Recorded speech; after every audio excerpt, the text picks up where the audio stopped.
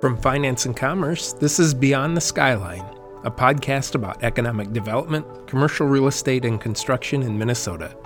Above all, it's a show about what's next, creativity, and the innovation and technology that are changing how we work and shaping the future of business throughout our state. In each episode, you will meet business leaders, builders, entrepreneurs, and big thinkers who may challenge the status quo, but also make their dreams a reality. I'm Joel Shetler, your host and editor of Finance and Commerce, Minnesota's oldest business newspaper and online publication. Thanks so much for joining me. As the new executive director of the Urban Land Institute of Minnesota, Stephanie Brown assumes a leadership role with an organization dedicated to creating, among other things, quote, sustaining and thriving communities. That's a big job in any era, let alone at a time when Minnesotans are dealing with a global pandemic and struggling with issues of social injustice. Brown is also filling some big shoes as she takes the baton from Karen Dewar, who served as ULI Minnesota's executive director for 17 years. But Brown, who officially starts her new job October 1st, brings plenty of her own experience to the job. An urban planner and strategic consultant, Brown has worked across the globe to address needs ranging from housing to utilities, according to ULI. Most recently, Brown was a principal with Yellow House Ideas, a strategic planning consultancy with clients such as the McKnight Foundation, the Itasca Project, and Greater Twin Cities United Way. Previously, she had a 5-year run with McKinsey & Company, where she served clients in construction, infrastructure, and the public sector. In the following interview with reporter Brian Johnson, Brown reflects on her experience as an urban planner, discusses her job duties at ULI, and offers insight into the challenges and opportunities that await Minnesota communities during these difficult times. Stephanie Brown is our guest today, and I'm pleased to have you on our podcast, Stephanie. Stephanie, by way of background, is an urban planner and strategic consultant with deep experience in community and economic development. In that role, she has helped private and public sector entities address core infrastructure needs from housing to utilities. So thank you, Stephanie, for joining us today. Glad to be here. Great. Well, first of all, I was wondering if you could talk about talk a little bit about ULI and Urban Land Institute Minnesota chapter. How long has it been around, and what's its mission in a nutshell? So ULI is a long-standing organization, almost 100 years of history globally. And in Minnesota, we've been here for 17 years. And the mission of ULI is really around leadership and responsible land use to create and sustain thriving communities. And we see the importance of that lived out very much right now for us today. And it's all the more important time than ever to have these spaces to bring together leaders to deal with these tough issues. Yeah, absolutely. And who are some of your members? Are people from the private sector, the public sector, pretty much anyone involved in land use and development? Yeah, all of the above, which is really one of the things that makes ULI unique. It is not just one segment of the market or the industry, but truly strives to be multidisciplinary. So it's public and private sector, real estate developers, brokers, economic development officials, architects, urban planners like myself. It really encompasses a range of folks. And with the Regional Council of Mayors and Minnesota Mayors together, brings in a really strong public sector dynamic as well. And what about your experience as an urban planner? Can you talk about that a little bit and kind of what you've done and what attracted you to this opportunity? Yeah, I love cities. I love the ways people come together in community to define what they want to happen, to make it real. And that is not always an easy process. It can often be deeply contentious, but it's how we share our values. It's how we express who we want to be and where we want to live. And the very messiness of that, I find important and interesting. So I've been working primarily as a consultant, and that's taken me around the world to a lot of different contexts. I worked at the federal level, and at state, and then increasingly in the past few years, really focused on a local level or even a neighborhood level of work. And to see those same problems and debates at a lot of different scales has always been compelling to me. And I think ULI brings a lot of that together. And are you a native of the Twin Cities? I'm not. I grew up in Kansas City, so I'm from the Midwest. Went out to the East Coast for college and worked out there, and really wanted to come back to the Midwest. So I started looking for jobs here and came here for work originally, and then found I just didn't want to leave. I hear that from a lot of people who end up here, so good. That's pretty great. I even enjoy the snow. That's great. I discovered broomball. Fantastic sport. We have to find fun things to do in the winter. It's otherwise it can be a pretty long season of just sitting inside, I guess. But yeah. So anyway, talk a little bit about, I guess, obviously these are some challenging times we're living in with COVID and with the civil unrest and lots of issues that people are struggling with now, and some real challenges in our society.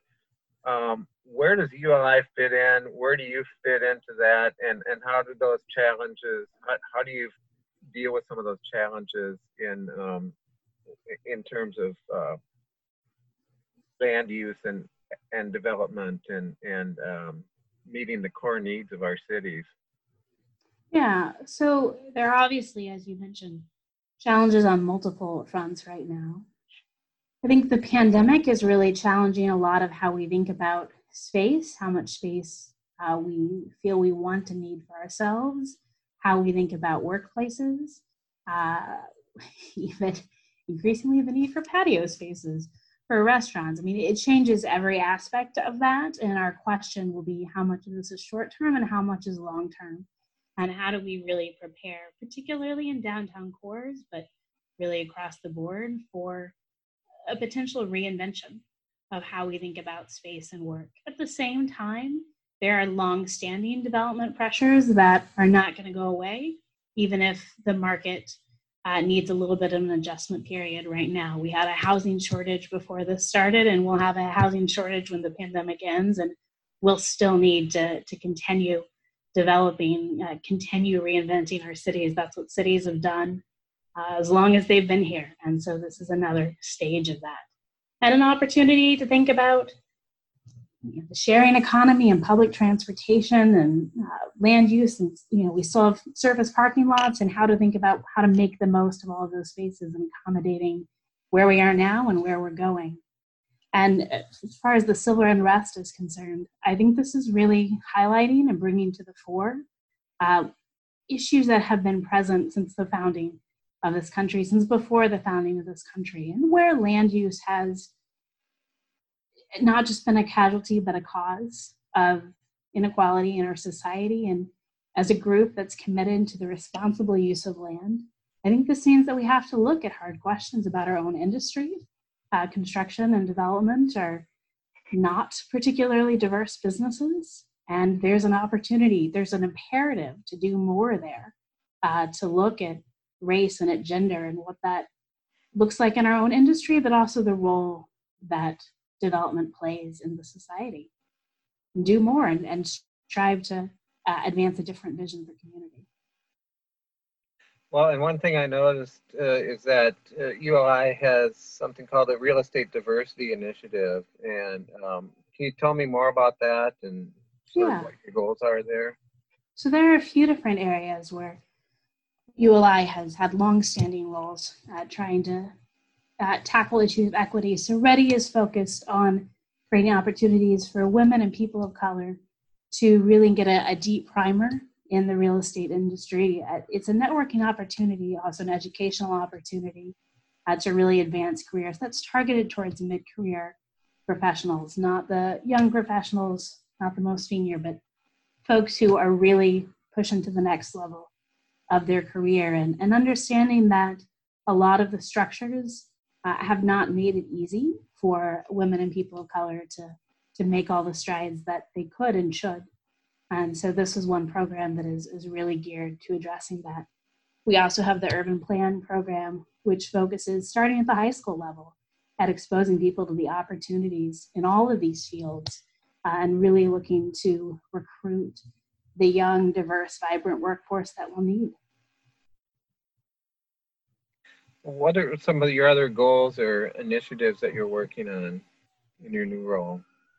Yeah, so there are a few different things. And one thing I'll be doing early on is having a lot of these conversations with the members of ULI, with the sponsors of ULI, and the different stakeholders on what need to be our emerging priorities. But a few things that are already becoming clear. One is to really rally around this conversation of how do we think about post-COVID and cities, and what do these, I mean, many of our private sector stakeholders are small businesses themselves, right? How do you cope with this type of financial uncertainty and really push through? And how do we think about development going forward? So that will be a very active conversation. Another is on diversity and inclusion in our industry. We already talked about that a little with the existing programs. Then a good chance also to expand that to a broader conversation about equitable communities. And what does it mean, not just to look at our own industry, but to look at the work that we do and the implications of the industry, and ask some hard questions and listen to what other people have to tell us on that. And then there is such an opportunity with the Regional Council of Mayors, and in the past couple of years, ULI has really been expanding that statewide, Minnesota mayors together, for the chance to local government leaders to come together. And they're facing all of these challenges, as well as small businesses in the private sector, with tight budgets and hard questions. And this is a forum for mayors to really speak to other mayors. I also think for ULI, as hard as COVID has been on all of us, it's also the chance to come together, Greater Minnesota and the Metro, in different ways and connect more easily. We've all gotten very used to these Zoom conversations. And so it's the chance to really broaden that and look statewide to have more of these discussions. Well, and statewide, there are a lot of problems that are, you talked about housing, for example, and certainly a need for more housing stock, more affordable housing, and I guess what I've heard the term attainable housing for people sort of in the middle. And that's a statewide thing, not just Minneapolis, St. Paul, and the suburbs, absolutely. Right? Yeah, and that's a lot of what I've been working on in recent years, has been this conversation about not just affordable housing, but housing affordability. And how do we look at that broad spectrum and say, we need to meet multiple housing types, multiple price points, and really have that more mixed geographically than it's been, so that our workforce can live near where they work. Right now, that looks a little different, but it's a long-standing conversation, picking up from work in the 2018 Governor's Task Force on Housing. The Itasca Project has really stepped up to take a private sector and public sector look at what employers need to do. I know Greater MSP is focused on this. It's a top discussion. So what kind of background did you have in that sort of, I mean, people don't necessarily grow up saying, I want to be an urban planner, but is that what drew you to this line of work in the first place? Yeah, I've always been really interested in politics and identity and community. And you're right, people don't necessarily dream of being an urban planner. I actually started looking far more internationally. And then nationally, I worked on political campaigns and I was a political consultant.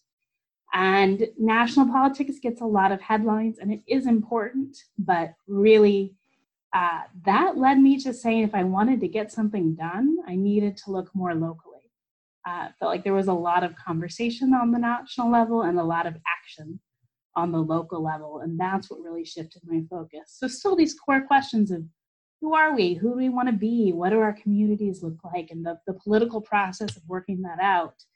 But I think there's such creativity and energy in our local communities, and such an opportunity there. Well, all politics is local, right? It is. You wouldn't know that if you looked at the newspaper, but it is. Yeah, and it's there are so many things that can be done at a local level, I think, to create more inclusive communities and better opportunities for everybody. And so, we'll see how that pans out here in the as we continue to struggle through this whole COVID thing and beyond. But and it is a struggle, but there's been so many great things happening at the same time. We're learning of ways to do things differently, to connect in new ways. The civil unrest was, a really angry and frustrating and scary, but also amazing coming together of people to really call out for the system to change and to see new ways to act. I've seen my own neighborhood mobilize to really meet the needs of people who lost businesses or whose lives were disrupted, and really push for action. So there's a lot that I've been inspired by in the midst of all the challenges. Yeah, and hopefully more investment too in all of our neighborhoods. I just did an article today about a Minneapolis neighborhood that's getting its first new market rate housing in since the mid '80s, and I don't think that has anything to do with COVID or the social justice questions going on now, but I think the point is there is opportunity out there to create real change. Mm-hmm. So, and community-driven change in exciting ways. Yes, absolutely. So, so what else are you working on? Any other thoughts before we wrap it up? Yeah, I would say there are so many different things that ULI does locally that I am still wrapping my head around different pieces of it. One of the things that's most inspiring to me is how much it is led by the members stepping up to volunteer and do the work. And so I'm excited to see where members want to go to support them in that and take this forward together. Well, great. Well, I hope you stay in touch, and we'll keep an eye on what's going on and with all your events and so forth. And I know you do good work there. So yes, another part of our life that is being reinvented, but we're all getting better at learning how to make these meaningful connections remotely. Absolutely. Well, thanks, Stephanie. Thanks again for joining us, and stay in touch. Thanks so much, Brian. All right, take care. Thank you for listening, and please subscribe to Beyond the Skyline. We can be found wherever you listen to your podcasts. To learn more about finance and commerce or to subscribe, go to our website, www.finance-commerce.com. I'm Joel Shetler, editor of Finance and Commerce. Thank you again for listening to Beyond the Skyline.